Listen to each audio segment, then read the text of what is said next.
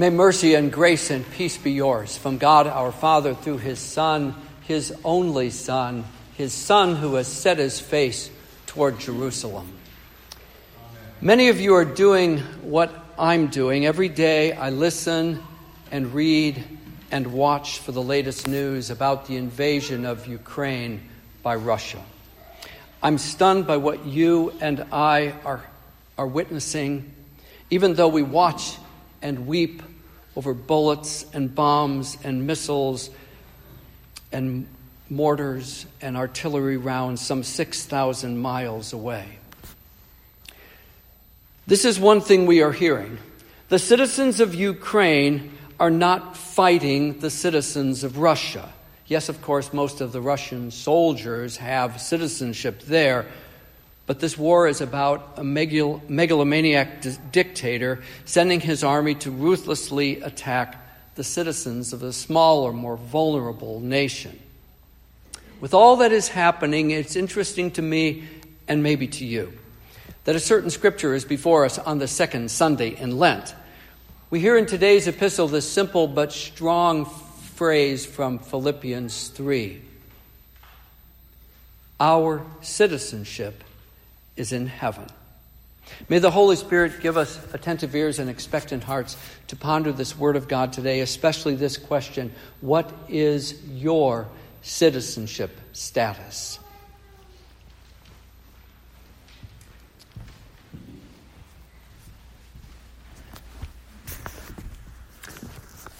People God dearly loves.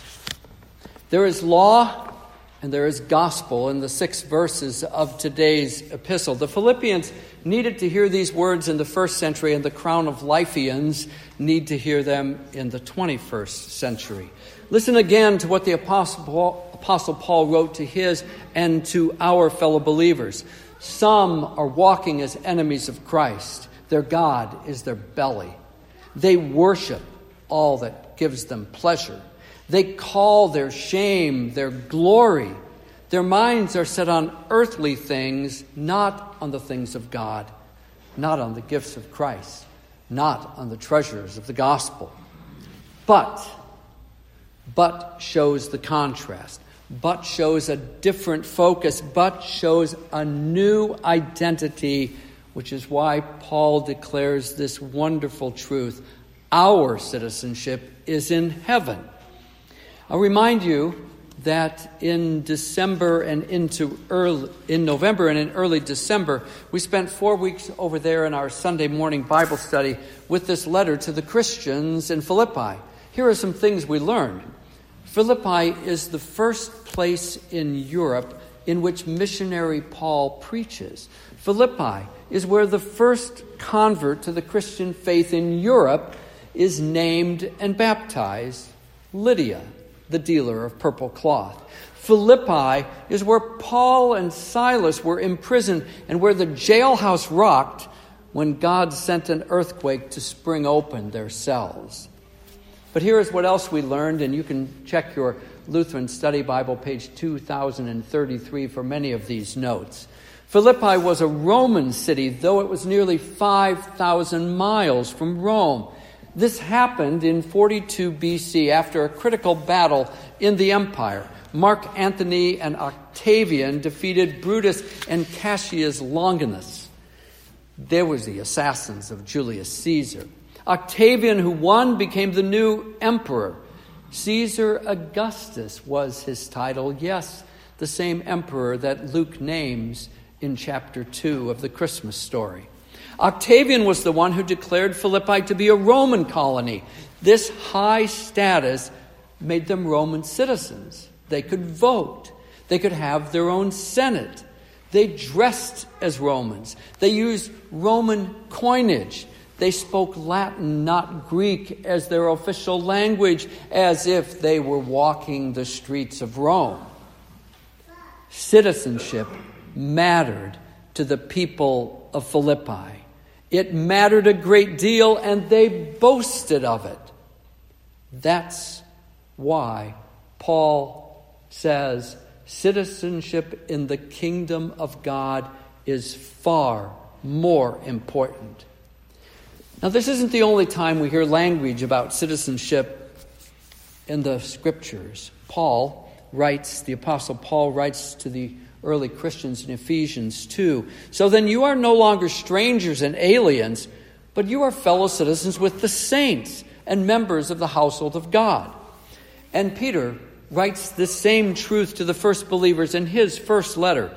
But you are a chosen race, a royal priesthood, a holy nation, a people for his own possession, that you may proclaim the excellencies of him who called you out of darkness into his marvelous light. Once you were not a people, but now you are God's people. Once you had not received mercy, but now you have received mercy. Our citizenship is in heaven. We are fellow citizens with the saints. We are a chosen race and a holy nation. We were not a people. Now we are God's holy and forgiven people, taken out of darkness into his marvelous light. In today's Old Testament reading, we heard Jeremiah the prophet accuse, this man deserves the sentence of death.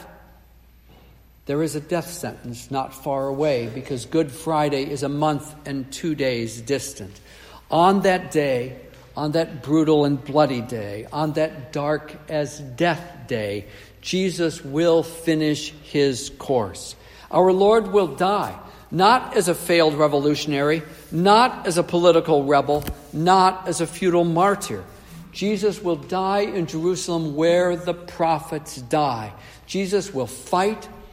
He will go to battle, and he will die to open the way to the new kingdom. The title over his head, posted by the Roman executions detail, will declare Jesus of Nazareth, King of the Jews. But this is the greater and better truth. Jesus will die to be King both of Jews and of Gentiles, to rule in grace over all nations in all places. And his resurrection victory will confirm his coronation. He will live again. He does live again, and always. To gather, as we read in Revelation 7, a great multitude that no one can number from every nation, from all tribes and peoples and languages. This is my passport. At airports and borders, it tells the people who need to see it that Mark David Bars is a citizen of the United States of America. It has been shown and stamped in Germany 2 times, in Japan, in Brazil, in Israel, and in Canada. And some of you know that silly but serious story. Some of you have carried other passports. You were citizens of other countries. Some of you were refugees. Some of you were immigrants. A number of you went through a far from simple process of applying for citizenship in this country. Finally, there was a ceremony and a solemn vow. Connie and I have witnessed on a number of occasions when we go to Planet Fitness over there at 281 and Evans, flags waving and pictures being taken outside the Citizenship and Immigration Services building next to Planet Fitness. But today is not about being a citizen of the USA or of Ukraine or of Russia. As we heard last Sunday, Christ's journey to the cross begins with his baptism and then takes him into the wilderness. Your journey begins with your baptism into the death and the burial and the resurrection of Jesus Christ.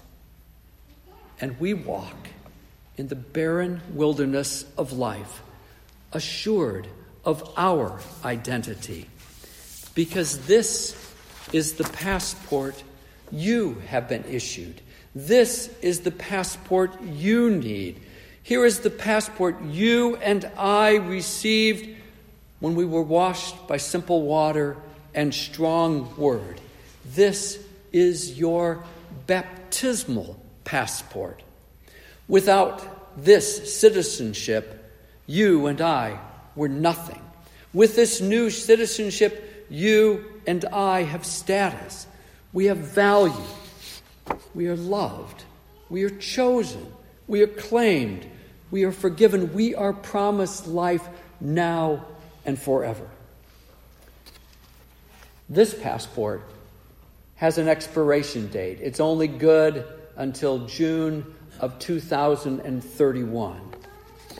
This passport will never expire. It will never be revoked.